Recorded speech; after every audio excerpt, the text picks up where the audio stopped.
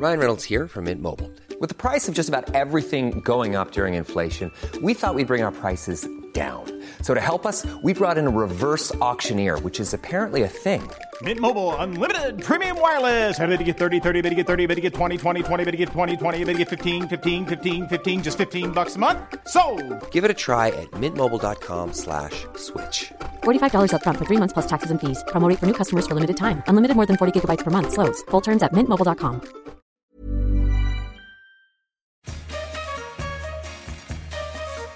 Imagine this. You're stranded on an island forever. But don't freak out because you get to bring one dish with you. Your desert island dish. What is it? Every week your hosts, Paul and Tegan, that's us, hello, will ask this question. They'll chat with and torment a literal raft of guests on the island who'll dish up stories, gossip and culinary secrets. But they all have one big thing in common. They bloody love food. Welcome to Dish Island. Hey friends, and welcome to another episode of Dish Island.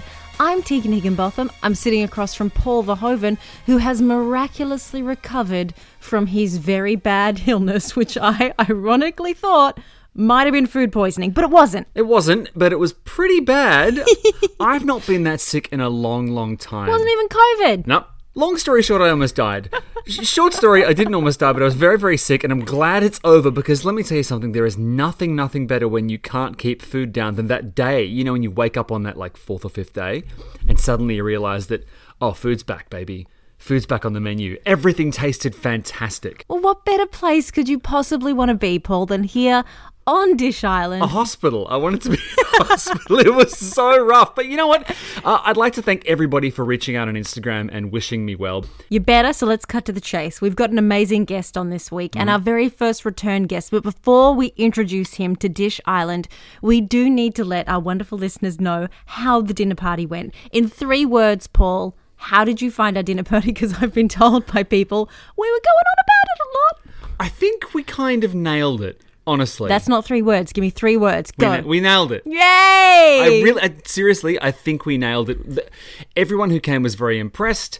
Everyone who wasn't there was very jealous when they saw the photos. And we're having leftovers for days. In fact, the next week, we had your parents over and we replicated the entire thing, which was really stupid because it was about 48 hours of prep. But this is a dish I think we have on lock now. Yeah, we'll share it online. We will share it online. Mm-hmm.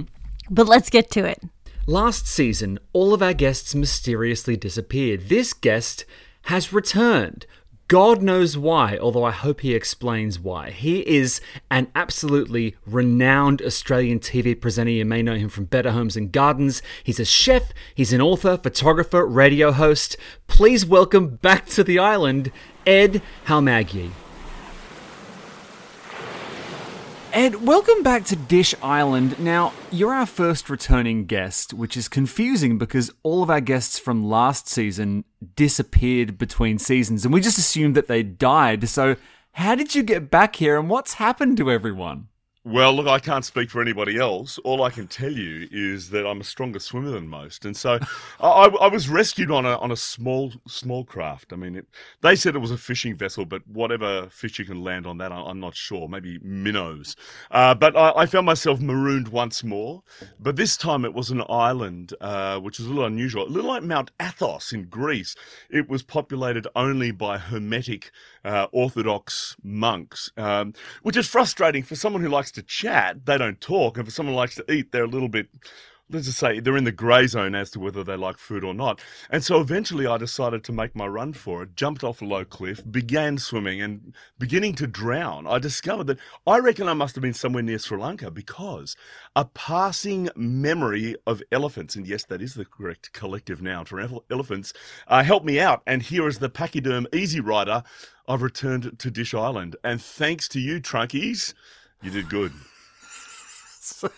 What, is that too much? Is that too much? Sometimes I say, hey, can you kind of prepare yourself for a bit of a goofy question? And what you've just done is what's that martial art where you use the opponent's strength against them? Is it Aikido? Is it Judo? Judo. Origami. Folded like a cheap paper crane. Yeah, but I tell you what, you made a very, very beautiful thing which will now sit on my mantelpiece. And occasionally I'll look at you and I think either Paul you're strikingly beautiful but utterly useless. Or alternately, I'll fly you around the lounge room and pretend to be joining you. That'll be one or the other. Just be careful, I'm not load-bearing. Ed, last time we had you on was for the 12 Days of Dishmas, and you leapt to the defense of festive Jewish food and claimed it was better than Christmas food. And we didn't disagree with you, but just recently was, I believe, Passover. It is, yeah, it was. Where does Passover sit delicacy-wise, and what did you cook up for yours? Well, look, I think it's in the Talmud. It might be in Shacharit, where it says quite clearly that Passover food is house. Because you got to understand, this is a time of self-deprivation. Oh. Although, because look, interestingly enough, it wasn't always. This is a fairly modern interpretation. A quick theological diversion. If you go back to Exodus, it actually describes, and also in Leviticus, it describes two distinct holidays. One is the festival of Passover, when you remember that the firstborn survived. And then the second one is the festival of the unleavened bread. They've kind of been conflated in modern era. You were originally just not supposed to eat, risen bread. Now it's kind of a bunch of rabbis finding ever more odd and elliptical ways of depriving you of fun. And I got to tell you, that's not my favourite part of my religion, but it is there.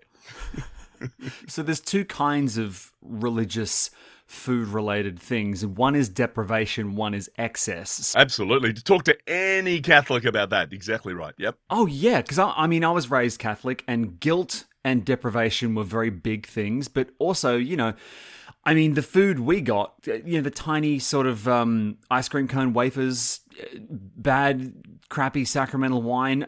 After your bragging, I assume that even Passover would have some kind... what are you eating during Passover? What are you allowed to eat? The reality is you're describing these tiny little sacrament wafers about the size of a 50-cent piece, and I'm calling bullshit, because our matzah is like 30 centimeters square, so you would need to have a gallon of sacramental wine to go with that. And I always say, Baruch atah Adonai Eloheinu melech haolam borei peri hagafen. Now I can drink. There you go.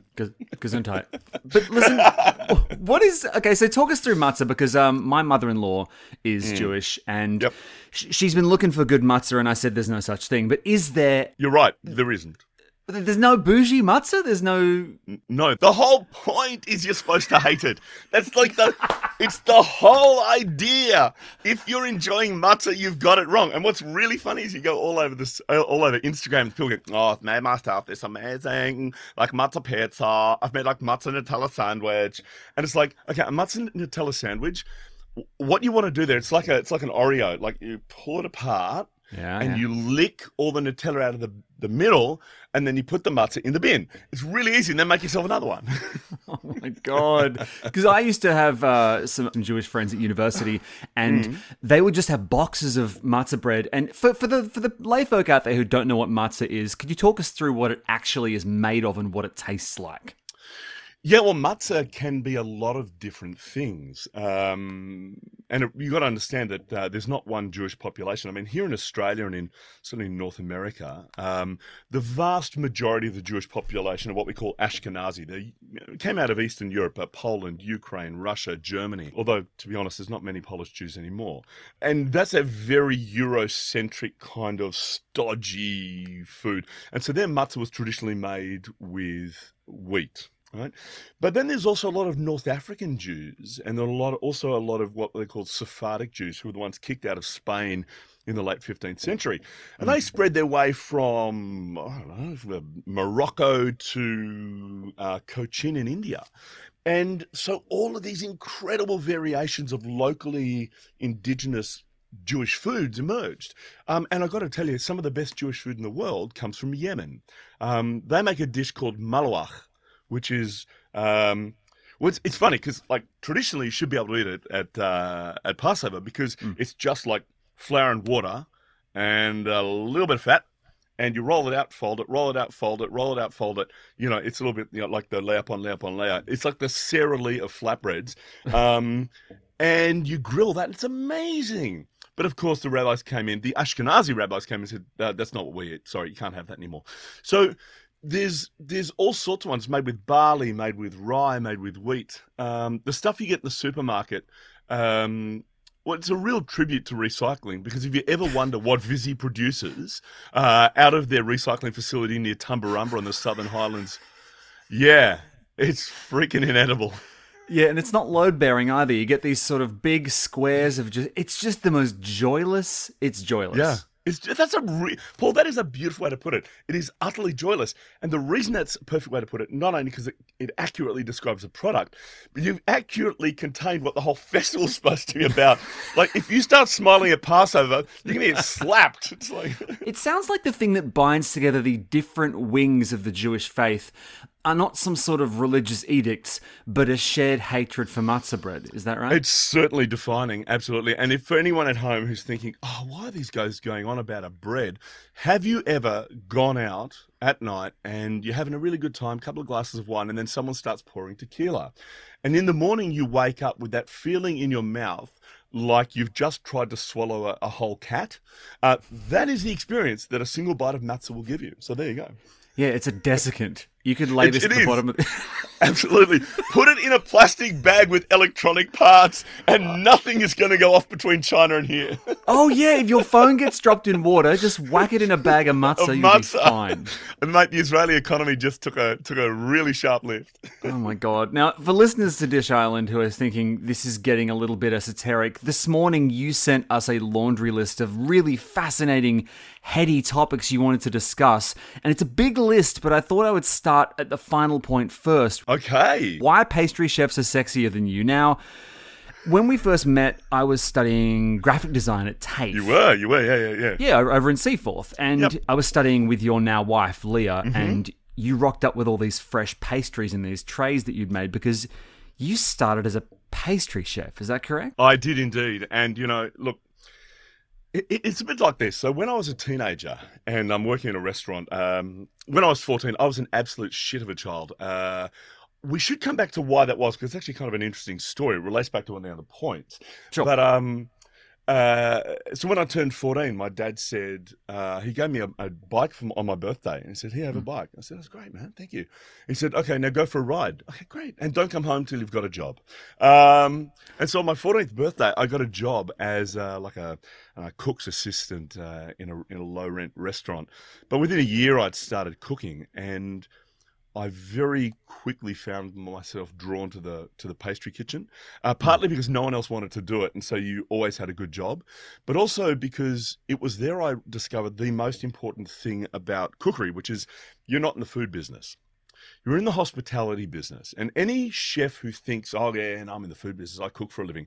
No, you don't. Because if you cook for a living, that implies that you eat it.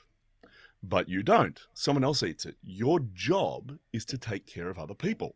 Right. And that is the essential fascination I found in the heart of the pastry kitchen.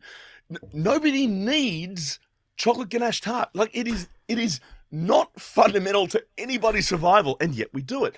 Yes, it's an art. Yes, it's a craft, but fundamentally, it gets you girlfriends. And so what I found was, as a young bloke, I go with Andy and Mike, my two friends, and we go to a party, and Andy would go, oh yeah, hi. You're talking to some girls now. Hi, I'm Andy, and I play rugby. And Mike would be like, yes, g'day, mate. Mike, I've got a job at the news agency, and I'd walk up and say, g'day, girls. My name's Ed. I work with chocolate for a living. How you doing? And let me tell you, it's a lot more convincing. But listen, what I'm curious about is that idea that, yes, you are essentially in the business of taking care of people, right? You are giving people something they need and you are serving others. Whereas you are right, pastry chef, whilst a ornate kind of wing of the food mansion, seems like, you're right, it doesn't fulfill a need, it fulfills a want. It's about desire. Yep. I mean, I'm all about desire. Well, not usually the subject of it, but I'm all about desire. Oh, shush, you're gorgeous. But do you try and tie that, need and desire, do you try and tie those together in your regular non-pastry cooking as well? Yeah, once you develop a fascination for what that does in the world, it very quickly becomes defining. I was lucky enough 21 years ago to start working in media. I had no intention of doing it. I was running a pretty good restaurant in Sydney, and it was one of those circumstance things where one thing led to another, and suddenly I found myself looking at the camera going, what's this about? But I simply took the same approach I had always taken in restaurants, which is, how can I help you? How can I make you have a better day? And I took that same idea to whether it's writing, whether it's radio, whether it's television, public event hosting, it doesn't matter. If you go into it with a fundamental desire to make someone else's day better, I've got to tell you, life goes good really, really quickly.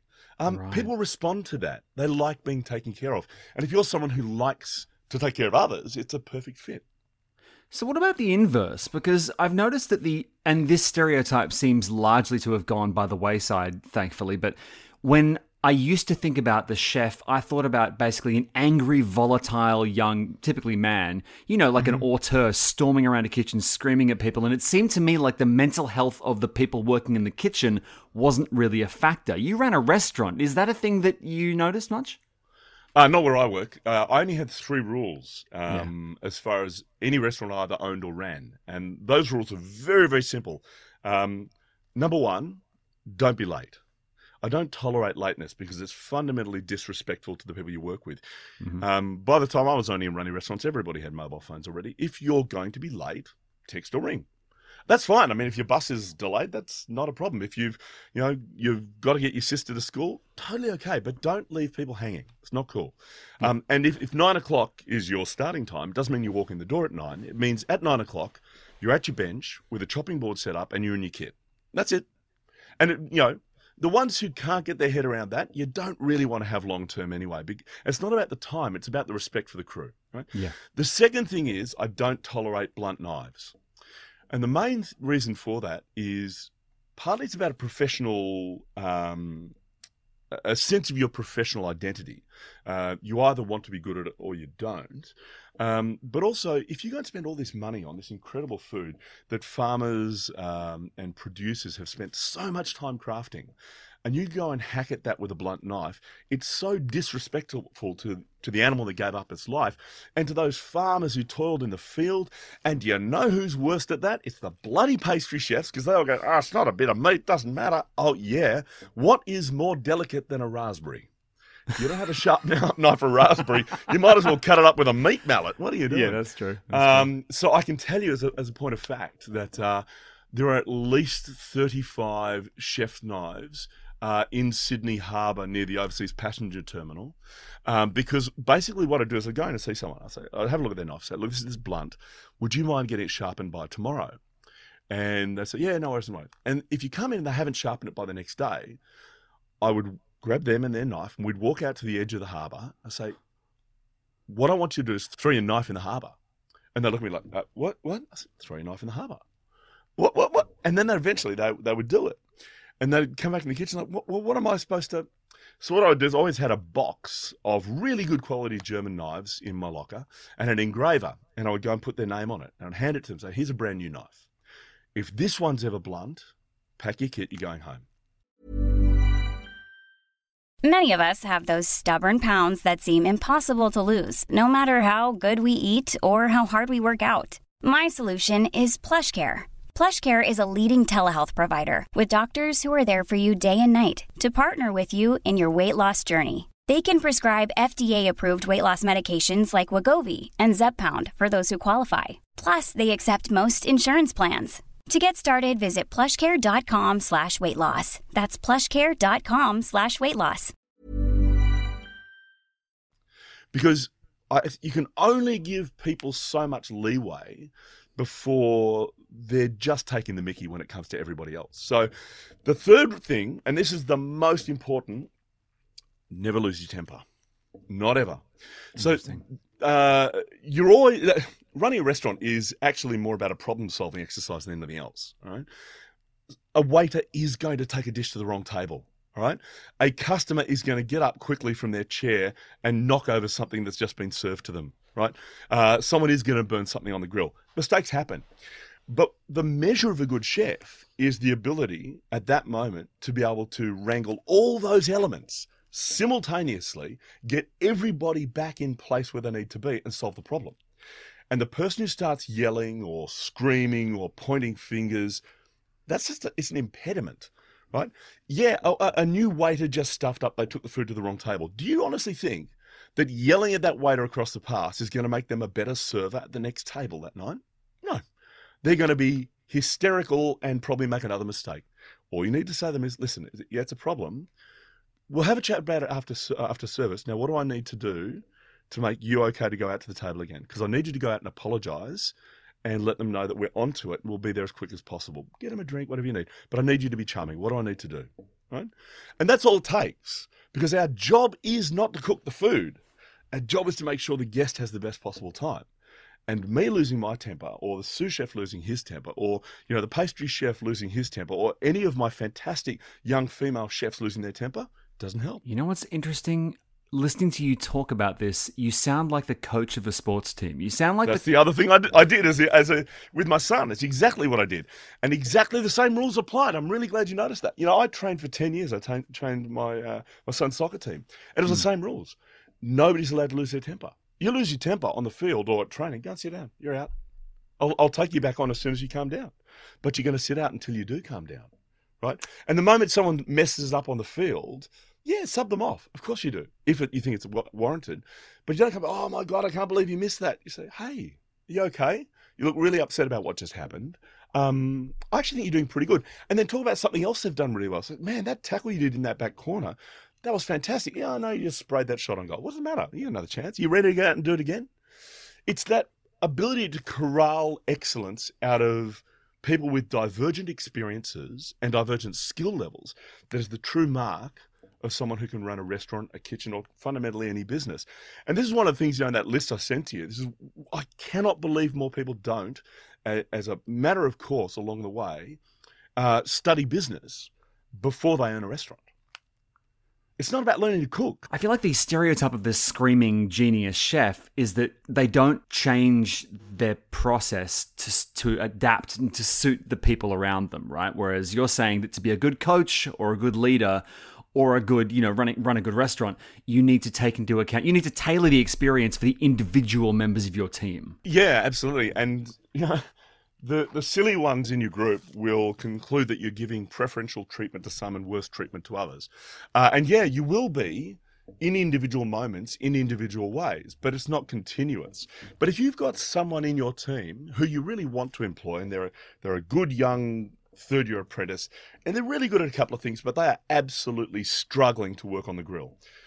Were you running the restaurant, Paul, what would you do with them? Where would you put them in the kitchen? Get them off the grill, that's for sure. So with all respect, no, you've got that absolutely back to front.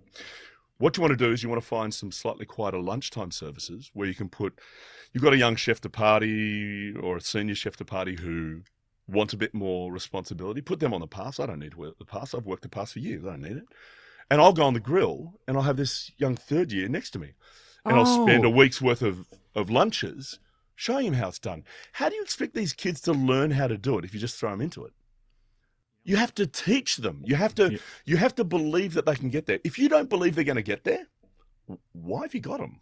So I'm curious as to how, now that I know that, you have the perspective of someone who would make a good leader, how are you serving under other people? For example, you mentioned coaching your son. I'm sorry, what is this thing you're talking about? Serving under what? Well, no, because I heard, a little bird told me that you play AFL and that I do very badly, but I do. Yeah. But how do you respond to coach's orders in that circumstance? Okay, I'll level with you because it's not something I talk about much with people. I love and loathe playing AFL. Okay. I love it because I love still being able to be in a sport of any sort. I love the camaraderie with some of the guys I play with. I don't really have a great connection with all of them, but I think that's the nature of being an adult male in that sort of environment. Yeah. But I cannot stress enough the nerves I feel driving down to play, because I know I'm like pretty much the most crappy AFL player in history. I'm only there because I'm really tall and I can play ruck. That's it. And I always feel like I'm slightly letting them down. Oh. And, well, this is the interesting thing. I've got the two really lovely guys I play with. One of them, Jack, who's just an absolutely beautiful man, He's the one, no matter what happens, he comes over and says, hey, you have fun tonight, blah, blah, blah. Yeah, love to see you, but whatever. He's just he's a beautiful human being. And one of the other ones, Andy, he doesn't have quite that personality, but he keeps telling me where I need to be on the field. And so he's the one putting me on the grill and giving me a bit of help, Right. At first when you hear that, you think, oh God, I'm being humiliated in front of everyone else. Like you have that nerves kick in. But then you realize that actually it's being done with a lot of compassion and a genuine interest both for my well-being and the well-being of the team. They can happen simultaneously. Are there any points in your life in which food has played a truly pivotal role? And I'm not talking about in terms of your career, although it could be. I mean, those moments where food has been the focal point of what is effectively an adventure story. Oh, mate, I've got a great one for you. Yeah, okay. Yeah, great. So there's heaps. I mean, you got to understand, I travel and cook for a living. So, heap. I want to tell you one. We went to New Zealand about 8 years ago, and we're near Rotorua. And near Rotorua, there's a place called Lake Tarawera. It's a beautiful, lovely lake, clear water, very cold. And it sits right on the edge of a volcano. And so we went out fishing on the lake. And now I'm an absolutely terrible fisherman. In 20 years of working on the show, and must have done 300 fishing stories, I've never caught a fish on camera, not once.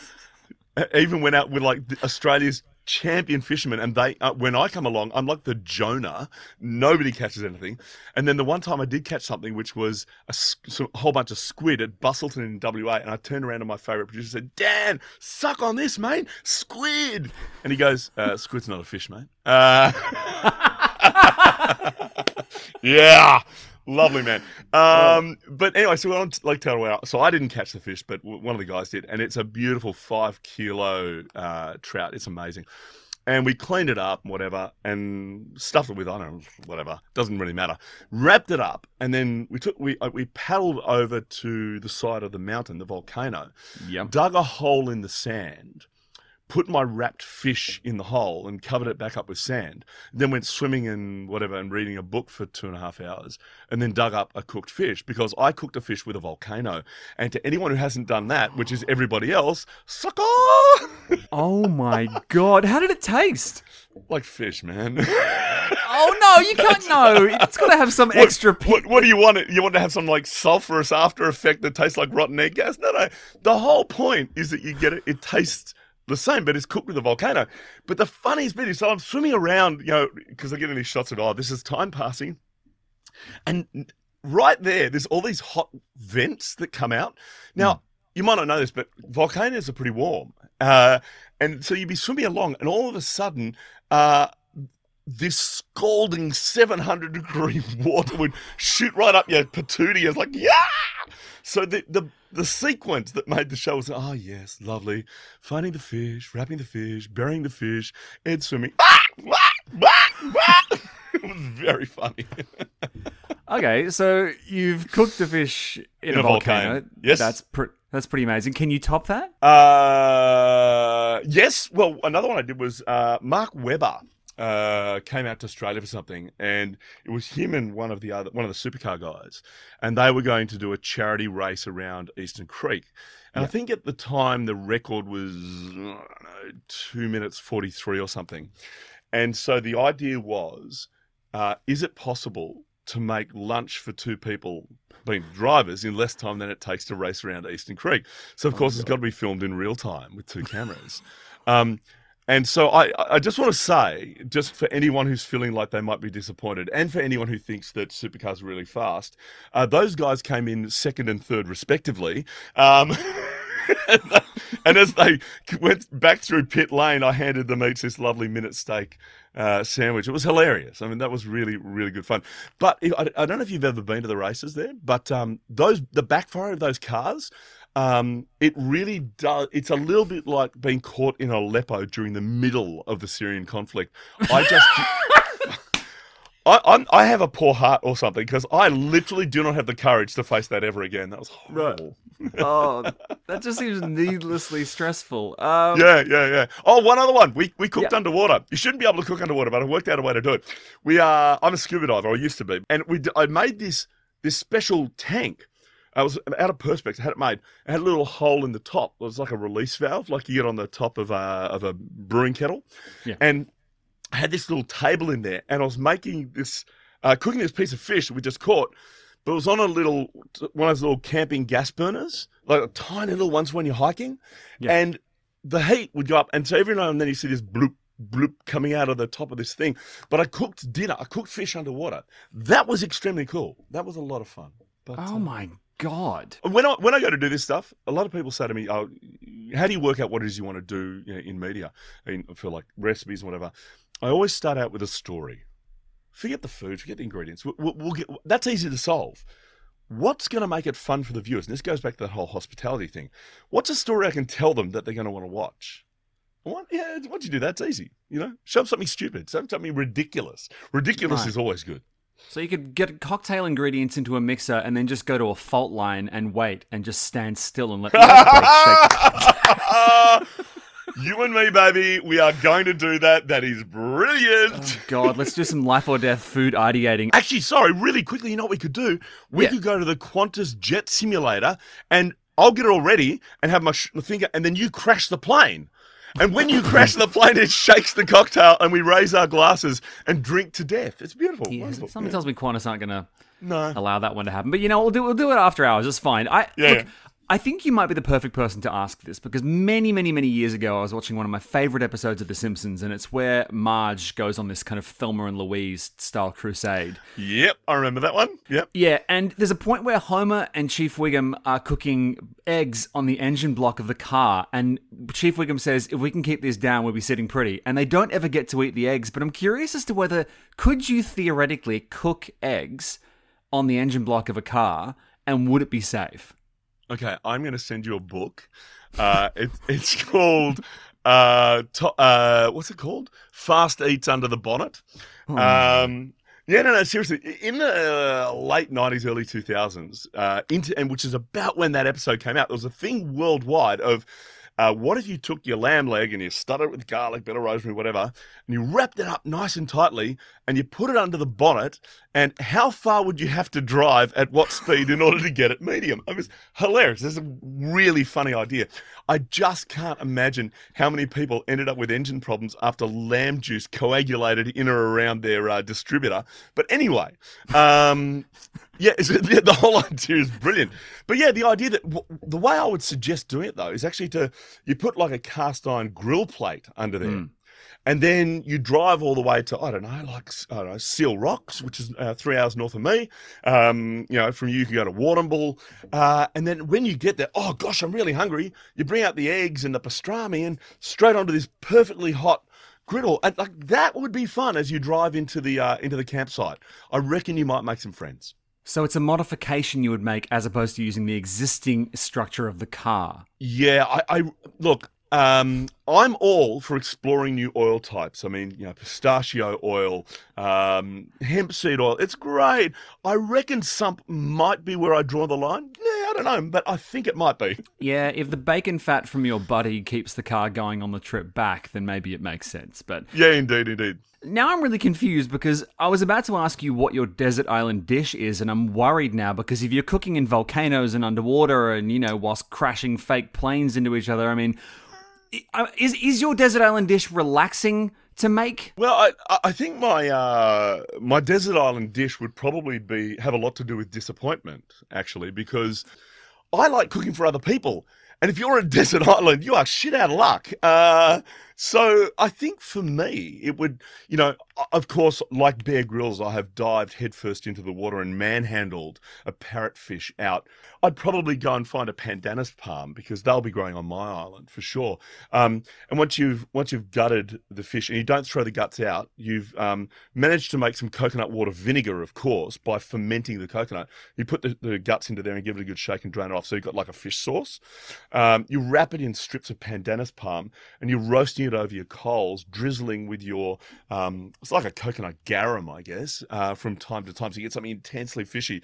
And you get a couple of plates you've lightly, woven together from the coconut palm, and you got some coconut cups there, to serve, and then all of a sudden you look around to serve to your friends and realize that you've got no friends at all. And that's when I reckon you're eating your parrotfish, which is delicious, one tearful, miserable bite at a time. So is the salt from the tears helping season this fish? Oh, I like it. I like it.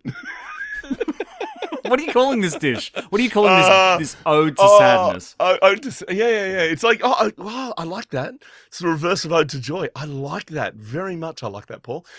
In my head, I immediately see that Pink Floyd Prism, because I want one emotion coming in, and instead of being all these colours of joy, they're all just grey. So turn a lighter shade of grey. Not a lighter shade of pale. I don't know, something along those lines. All right, yeah. we can workshop the name later, but... You're the smart guy in this relationship. Come on, Paul, I need your help here. I don't know if I am anymore. You've done so many things. You've seen so many things. I am the prism through which you filter your light, Ed. You are my prism. You're more than my sunshine. You refract the true nature of me. See, on my desert island, I refract myself and there's nothing but grey and sadness. But from you, Paul, it refracts through, and it's all clear, so it's substanceless. But, you're lovely and charming nonetheless. If there was ever a stranger and maybe stupider point to finish an interview, I haven't ever heard one. So, Ed, thank you so much for rejoining us quite foolishly on Dish Island, and hopefully we'll talk to you again soon. I'd love to. And listen, for everyone listening, I hope you know just what a joy it is to talk to Paul. I get the opportunity to talk to a lot of people around the world. But, Paul, you really are a spectacular interviewer, so thanks for a whole lot of fun.